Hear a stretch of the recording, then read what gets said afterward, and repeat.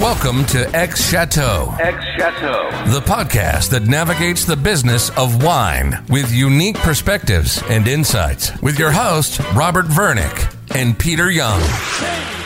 Welcome to this episode of X Chateau. Today, we're continuing our series on the future of wine retail. Our guest is Addie Wallace, Director of Brand Marketing for Wine.com. Addie, welcome to the show. Thanks, guys. Great to be here. So I was wondering if you could start off the show by giving us a brief overview of your background and your experience in wine.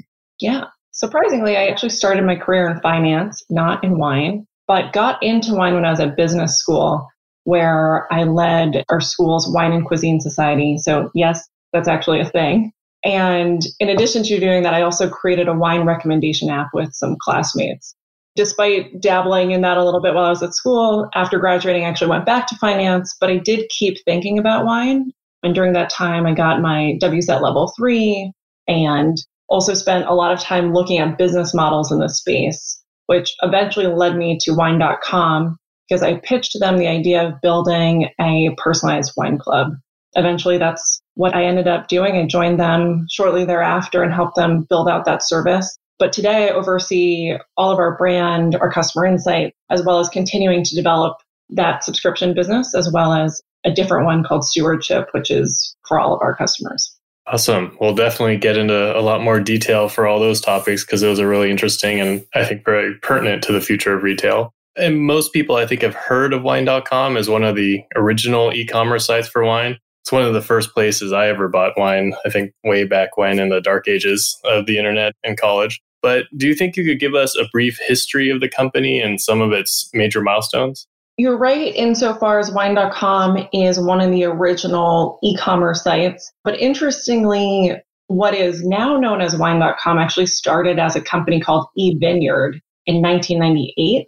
And we acquired the URL for Wine.com in that name in 2001 when the original Wine.com went belly up during the .com bubble. So little interesting thing there. A lot of people are like, oh yeah, I'm familiar with that, but didn't that implode? Yes, but we're the phoenix that rose from the ashes. And in terms of a couple of milestones, so over the last 23 years, Wine.com has really developed the largest assortment of wine in the world, which is pretty awesome. So if you're on the West Coast right now, and if you were to go to our website, you would be able to shop over 17,000 wines. That's pretty incredible when you think about other specialty retailers, which typically have maybe 2,000 to 3,000 SKUs in a store. Another milestone was adding our live chat functionality. So when you go to a brick and mortar store, there are often people there who you can ask questions of. Well, we also have people in our digital aisles. They are real wine experts waiting to answer your questions on chat.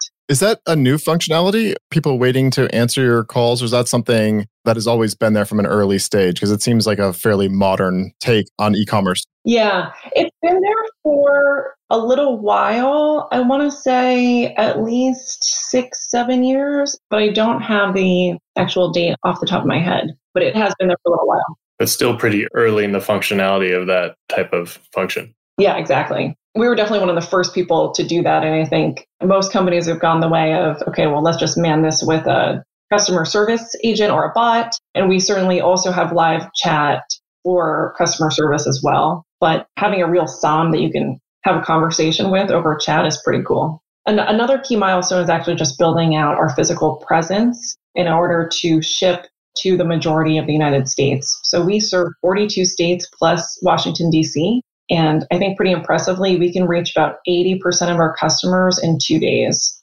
and a lot of them in 1 day. If you're in the Bay Area, for example, if you made an order right now, it would show up tomorrow afternoon, which is pretty cool. And finally, right now we're working on personalization. That is making the world's largest wine store a little bit less intimidating. And so hope for that to be a new milestone coming down the pipe.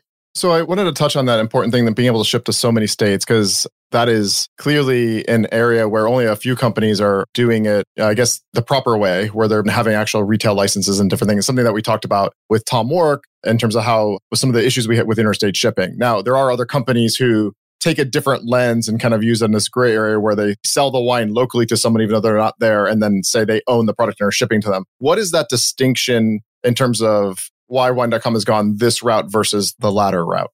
Well, I think it's just important to be able to legally operate being the largest wine retailer. It is really complicated, and there's a lot of convoluted old legacy laws that are in place. But we want to be a good partner to our distributors. We want to be a good partner to our customers. And I think the best way to do that is through a legally viable lens. That way we can continue to operate and provide this service to customers around the country. I know that's the reason why when you go to the site, you kind of ask which state am I in, because it helps kind of lock in what is the actual inventory that is available to me. Exactly. Wine commerce has been growing really quickly over the last decade and has really accelerated over the last 2 years during COVID. Wine.com revenues have more than doubled to $355 million in the fiscal year 2021. Do you and Wine.com have a perspective on if e-commerce will continue to outpace overall wine growth for the next few years? Yeah, the conversion to e-commerce was already growing pre-COVID, but COVID absolutely did accelerate that quite a bit.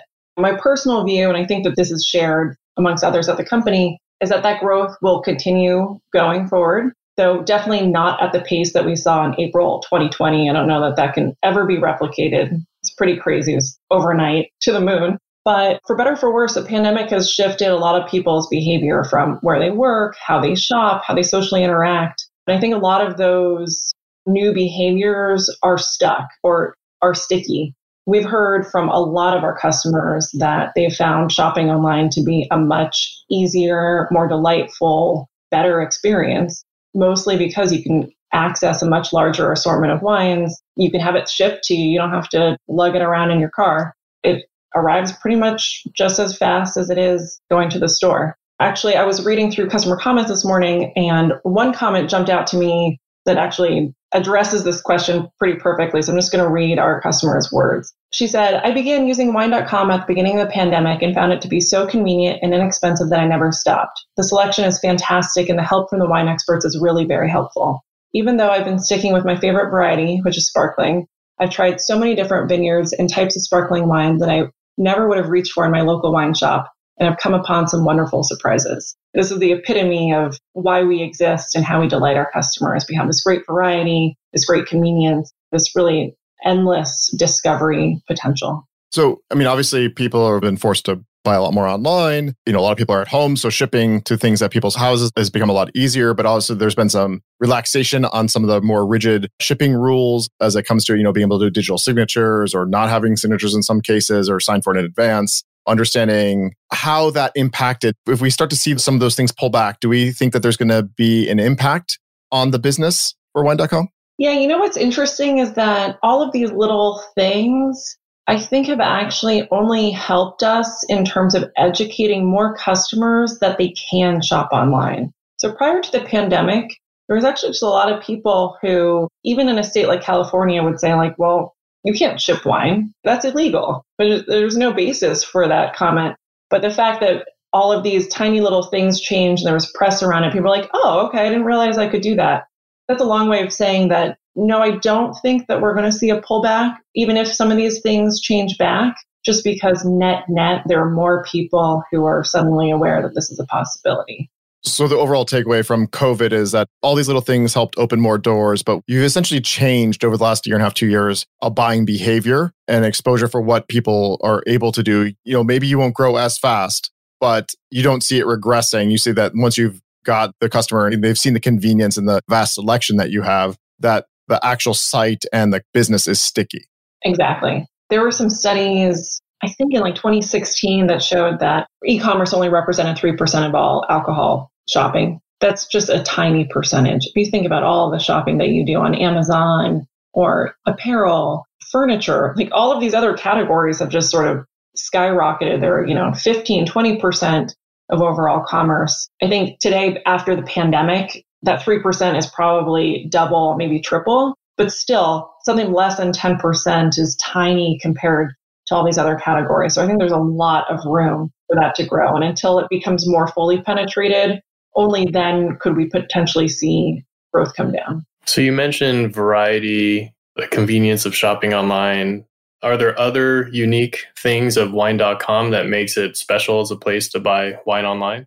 The three things that really make us special are that selection. our wine customer is somebody who really loves discovery. So we offer the largest wine selection in the world, which means that we carry just about every region and variety at both the big names and the small names. To state the obvious, that means that as a customer, you can continuously discover and try new wines with us and literally never run out of interesting new things to find. That's the first most important piece. The second is actually that live chat functionality, that expert guidance. Those folks are actually not commissioned either. So they are just available to answer your questions. Their only task is just to help you find and figure out which wine you're actually going to enjoy and what's going to meet your needs. Third is that convenience piece, which I would just add is our stewardship membership. So stewardship allows our customers to order an endless number of bottles of wine in a year and all delivered for free. So no extra shipping charge for those folks. That adds to that convenience factor such that you don't have to factor that into the price of your wine. And then last is personalization. So today that's largely delivered through Picked, our personalized wine club, but we're working on bringing some of that curation to life for the rest of our site as well right now. Can people maintain a connection? Say I use the SOM on the end of the chatbot. Can I maintain a relationship and keep having that person pick for me in the personalization? Because that seems like super powerful if you can do that. Yeah, good question. So in Picked, yes, you have one SOM assigned just to you, and every time that SOM will be picking your wines and writing you a note. We're actually in the midst of developing a similar functionality for our stewardship members where they can have a personal wine concierge. Something that we're thinking about on that, though, is whether or not the customer will want to have the same SOM. So, for instance, if you are interested in Italian wine today, you might want to go talk to this person who's really an Italian expert. Well, let's say next week you want to try a Rhone wine. You might actually want to go talk to somebody else who is more expert in that. So I think just helping people figure out who's the right person that they should be talking to will be the next level that we're excited to expose. As the head of brand marketing, you must get into the weeds of what works and what doesn't work for wine.com. What are the main marketing channels you use to acquire new customers, and which is the most effective and why? So we do a lot of digital advertising across really all digital channels, from social media to affiliates, search, Google Shopping, you name it, we dabble a bit. And what's interesting is I would say is that each channel is effective at meeting a different customer need. So for example, Google Shopping works really well because consumers go to Google when they're looking for a very specific product. And chances are, because we have the largest assortment of wine, we're going to show up at the top of that list. That's great for capturing somebody who's on the hunt for something really specific. Whereas somebody who's listening to a podcast about wine, perhaps giving them a message that's more around like, hey, you can buy wine online and you can shop at wine.com. That's effective at getting brand awareness out there. So it's a long way of saying that they're all effective for different things. You just need to know what the goal is for that channel and to be focused on that. It's a golden opportunity for us to get a sponsor here in this podcast. That's what this is really about. I am curious, what is in terms of largest channel, in terms of number of eyeballs or people that actually use it versus the one that actually drives the highest ROI for you? I'm assuming those are two different locations, but I could be wrong. Yeah, I would say things like search and Google Shopping probably have the largest number of eyeballs, which again, to my point of we have a large selection, there's a lot of people looking for specific wines, there's great overlap there. I'd say a channel that you might be surprised about the ROI, if you will, or just level of success is direct mail, which is our one non-digital channel. And I'm not as close to what the magic is there, but I do know that that's been highly effective. We have heard from some wineries that actually cold calling their old list and actually human talking to another human has been extremely effective, especially during the pandemic because people are home and are answering their phones. Yeah, I wonder if part of it is just that people are inundated with these digital messages. Hitting them in a way that is a little bit less expected can be a welcome change, perhaps. It's one of the most effective I've heard for credit card conversions as well. So that's why you always get the credit card offers in the mail, because it's one of the more effective ones. Yeah, that's true. I never see credit card offers online now that I think about that, but I do get them in the mail every day. How effective in terms of strategy, in terms of using coupons or discounting versus promoting a region or some other kind of promotional activity? Because the first two seem to be really focused on price. The latter seems to be focused on some kind of other ethereal aspect that's going to give it either some timing and the seasonality or around something that's happening in the world, to kind of like rosé happening in the summer versus discounting of things. Part of it is just the marketing funnel, if you will. So there are some messages that are appropriate at the top of the funnel where it's just getting people to know your brand. Who are you? The fact that you exist. What do you do? What are your value props? Moving down the funnel is getting them a little bit more familiar with how you're differentiated. And then at the bottom of the funnel is that promo that's going to get them to convert. So we absolutely use promotions, we use a lot of promo codes because they're effective. And I think the key to promotions really is just making sure that you're structuring them such that you're attracting the right audience. Getting anybody to use a promo code is one thing. Getting somebody who's going to come back and continue shopping with you over and over again is another. An example could be your promo is structured around incentivizing a large purchase. Well, chances are the customer that uses that is then going to be thinking about you as a place where they can buy a whole bunch of different kinds of wines, and less likely to think of you as like, oh, this is a one-off, one bottle place to buy wine. So I think just being thoughtful about making it win-win for both you and the customer is really important. I'm curious on what hasn't worked. I mean, I know in talking with some other people at wine.com, it seems like you guys have dabbled in a lot of areas like social media, but haven't really made a major push there. And I'm curious if that's because of the traditional .com e-commerce is really based on sales, not marketing per se. It's based on conversion and stuff like that. And it's maybe harder to connect those dots on some of the social media stuff in terms of the follow through on the sale conversion. What are your thoughts on social media for wine.com? Well, I think that social media has just been challenging with some of the regulatory things, the things that they're experiencing. So they've made a whole bunch of privacy changes. They're constantly changing their algorithm.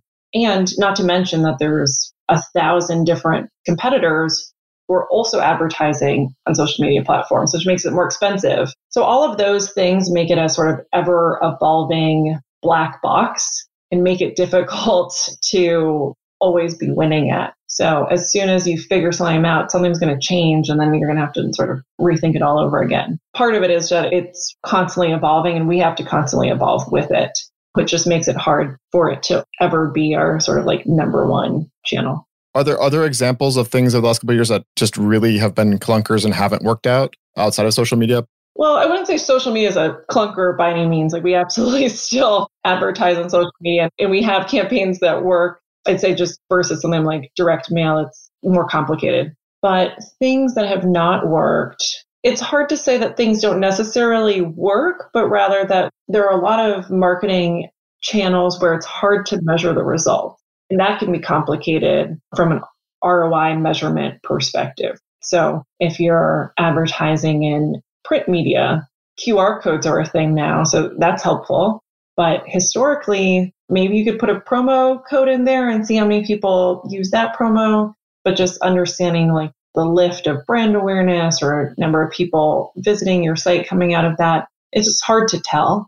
Whereas something where you can just like click and we know like, yes, an eyeball came and visited because of this ad, is much easier to sort of justify more dollars going there. Again, I think it comes down to a lot of it as people use marketing as this overarching umbrella of things, but ads and promotion codes and coupons, those are sales tools, conversion tools, and not really kind of brand awareness. And so just delineating those two things. And it's really hard when you're going to get something that like has a proven track record versus something that you're like, I can't really tell you what this did for me, especially if you're a sales driven organization. Right, exactly. And I think that sort of comes back to my point around each channel has its purpose. And I think as long as you are setting the right metrics for that channel, for that purpose, you will always be successful, or you are more likely to be successful. Not every channel is going to yield a direct conversion immediately.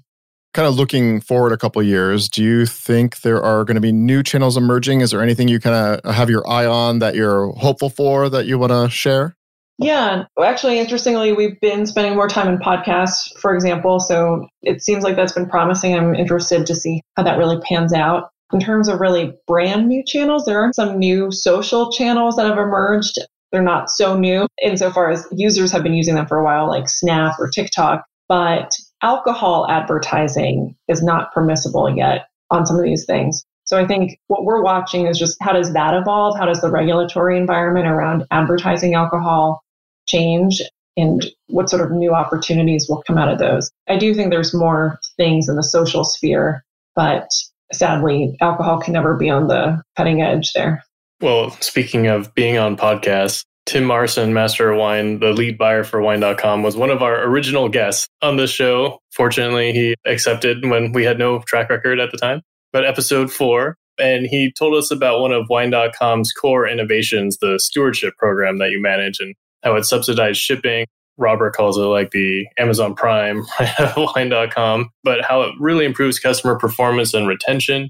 Could you give us details on how that program works and how it benefits Wine.com and its members? Yeah, absolutely. Stewardship was started a number of years ago as a free shipping program. So for an annual fee, you get free shipping on all of your orders for that year. As you might expect, when you don't have to pay for shipping, as a customer, you tend to shop more frequently, which is a delightful, virtuous cycle for us as a business. And that's created a great deal of loyalty amongst a great deal of customers. More recently, though, we've begun to build that program into a more comprehensive membership program, much like Amazon did with Prime, right? So that started off as free shipping. Now it's videos and books and music and photos. And I don't think we're going to become a photo storage site. Whole Foods discount. That's a big one.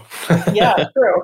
But what we are doing is adding more perks that help feed your wine lifestyle, help you move and progress down your wine journey. So things that, for example, are free tickets to events, both in person and virtual. Right before the pandemic, we had created a partnership with James Suckling, who puts on these really great, huge tasting events around the country. We were giving 100 free tickets away to our stewardship customers in each of those cities. Or during the pandemic, we did a really cool virtual tasting with the Gaia family. And we gave 50 stewardship customers the opportunity to stay on after that tasting to chat with the family one-on-one, like actually have some real meaningful interaction. So it's things like that that we're infusing into this program to help thank these customers for being so loyal and also help inspire them further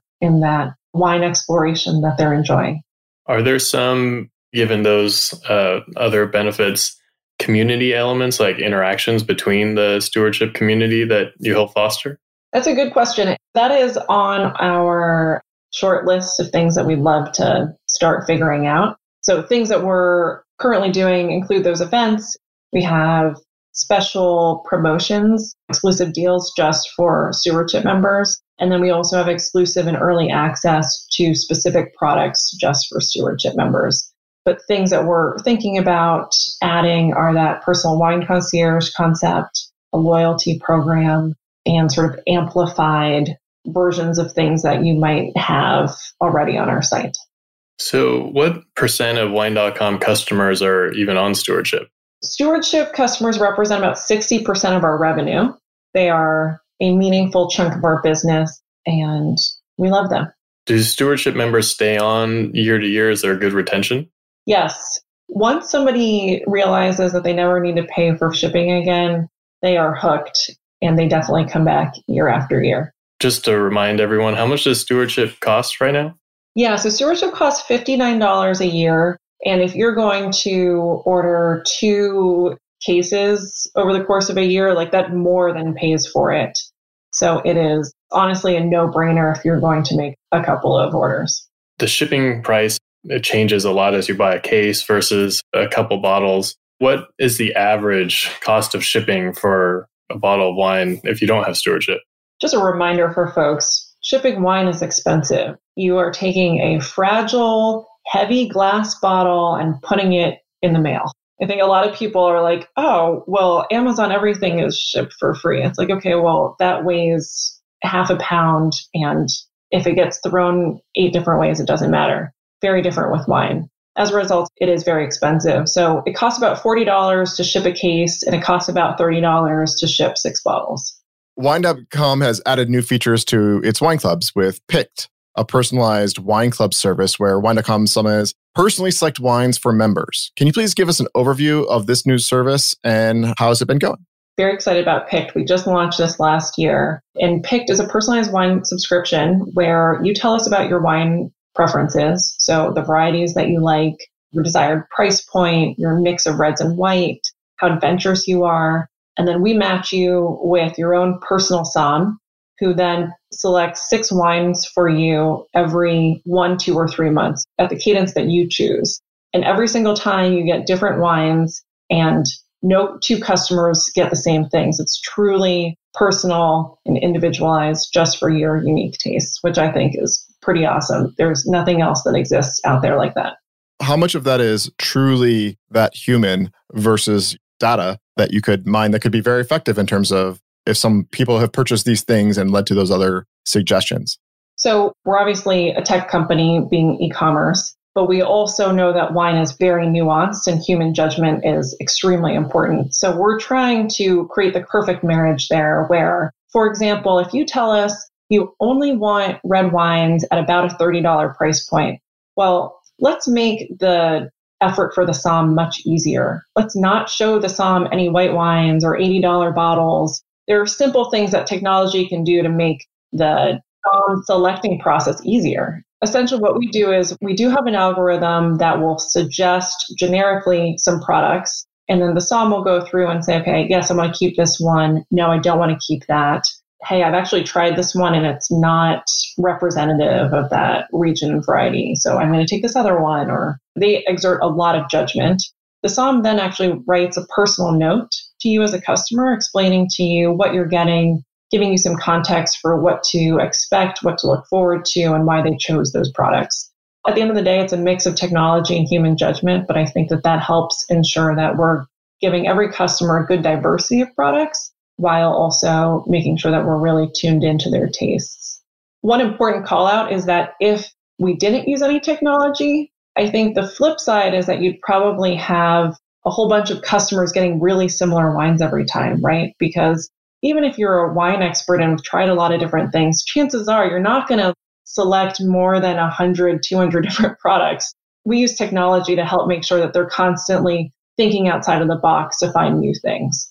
It's pretty cool. Just out of curiosity, how many people can a somm support using this technology? That's a good question. We haven't pushed the limit on it yet.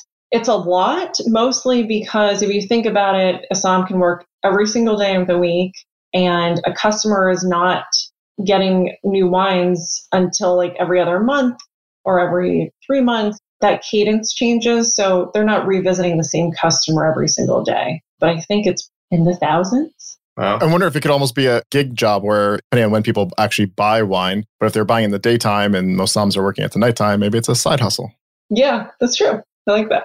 So there's a lot of wine clubs out there. Everybody seems like they have a wine club. Obviously, you have a giant selection, but I am curious on what makes Wine.com's Picked different or better for most people. So I think there's a whole bunch of reasons why we're different, and obviously I think we're better. The first is that personal aspect. So the fact that there is a real human involved and they're picking distinct wines for you as a customer is really unique. I don't think there's actually any other club where every single customer gets something different that's different because it's tailored to them. The second part is related to the selection. So the fact that we have so many different wines means that you can continue to get new discoveries every single time.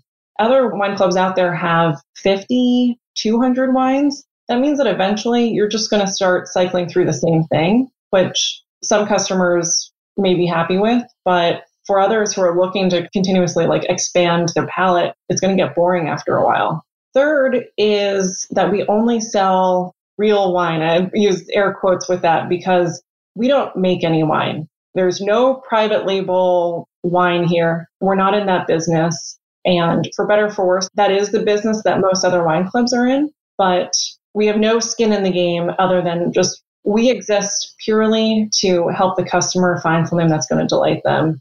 It's not about pushing high margin products. It's not about pushing this thing that we made. It's just about, is this taste good to you? Yes or no? If so, then great, let's get that to your door. Lastly is just the level of control. and personalization that we allow. So you tell us what's the mix of reds and whites. You tell us the price point, the frequency. You can even just tell us, like, I tried Mencia for the first time last week and I hated it. So let's make sure that we don't have anything like that going forward. I don't think other services have that level of input and feedback that we do. So I'm curious on the overlap between the Pict Wine Club and stewardship. Is it essentially a sub part of stewardship in terms of you see there's a very strong overlap, or is it actually two different demographics? They're definitely distinct, but they have some overlap. Generally speaking, our stewardship customers tend to be folks who are very comfortable navigating the world of wine on their own. They're comfortable self-serving and are delighted in our huge selection. The Pict program is targeted more at customers who are a little bit less confident in shopping at such a large selection. They need a little bit more help. That said, there's obviously a lot of people who are confident, but also just want help discovering new things, and we absolutely want to help them do that. So there is a little bit of overlap, but they're broadly trying to target different groups. Got it. They're satisfying different motivations in terms of confidence level, and in terms of wine can be a daunting thing for many people, especially given the volume of choices that you offer. Exactly. How big is the Wine.com Wine Club today? Is there like a KPI, a goal that you have for the coming years? Yeah, it is definitely very small right now. We launched last year and it's early days. Every couple of weeks, we're making tweaks here and tweaks there. But in the grand scheme of things, I don't think there's any reason why Pict can't be as big as our regular Wine.com business. You know, there's just as many of those consumers out there. So that's the BHAG, the big, hairy, audacious goal. So Pict is obviously getting more personalized for your consumer, and personalization is a big trend for e-commerce companies to engage with their customers. Are there other ways that Wine.com is trying to create a more personalized experience? Personalization is, I think, the one thing that's really missing in the wine category today, especially given most shopping happens at brick and mortar stores, where it's just really hard to have a level of personalization unless it's your corner store, you know the guy, you've been shopping there for years, and he like remembers your taste. But the chances of that happening are pretty small. So what we want to do is help make the largest wine store curated just for you. We know that you have unique tastes, you have unique needs, and it can be super overwhelming to see 17,000 wines. So our efforts around personalization are helping elevate recommendations that we already have, but help put them into context and help you more easily navigate to the places that you need to get to and elevate the things that are more relevant to you.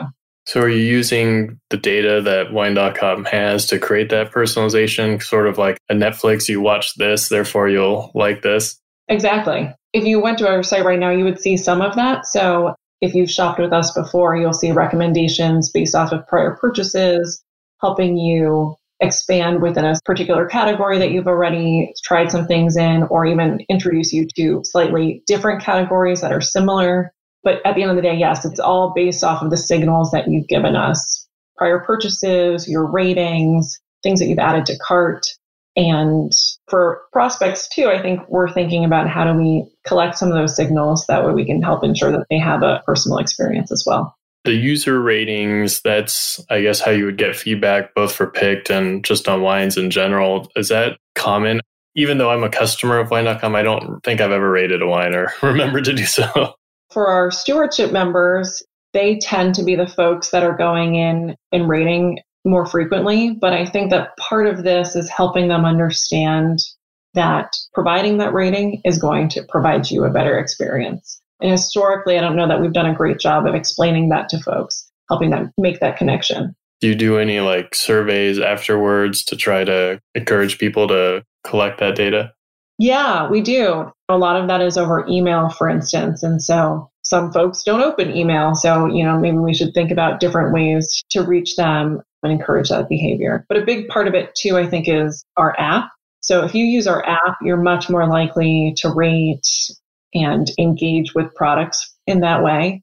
It's pretty cool, actually, if you have the app on your phone, if you're at a restaurant or even at a brick and mortar store, you can have all of this information at your fingertips in a way that I think that doesn't occur necessarily to most people. So we need to do a better job of helping educate people on those opportunities. I got to assume that just understanding like, hey, did you like that bottle of wine is different than leave a review of that bottle for other users to see. It's slightly different. One's public, one's just to help inform my buying behaviors. Yeah, or rate that wine so that way next time you can find one that you like even more. Yeah, and as soon as that becomes a conversation and not just an email or a data point, I think that becomes so much more powerful through the stewardship or even the picked thing, like having that connection with someone. And that's the holy grail of why someone goes to a local fine wine retailer, because they can build a rapport over time and it becomes experiential as opposed to just a transaction. Right, exactly. And so I think that's what we've really been piloting with Picked is getting that feedback loop. So our Picked users do provide ratings because it's very obvious of, hey, my personal somm is going to see this. They're going to read that note and they're going to know why I liked this or why I didn't. And next time around, they're going to incorporate that into my picks. So can you fire your personal somm and get a different one if you had a really bad recommendation? Good question. Right now, we don't have that capability. I actually have not heard any feedback yet of people saying my somm is terrible, but that is something that we have thought about.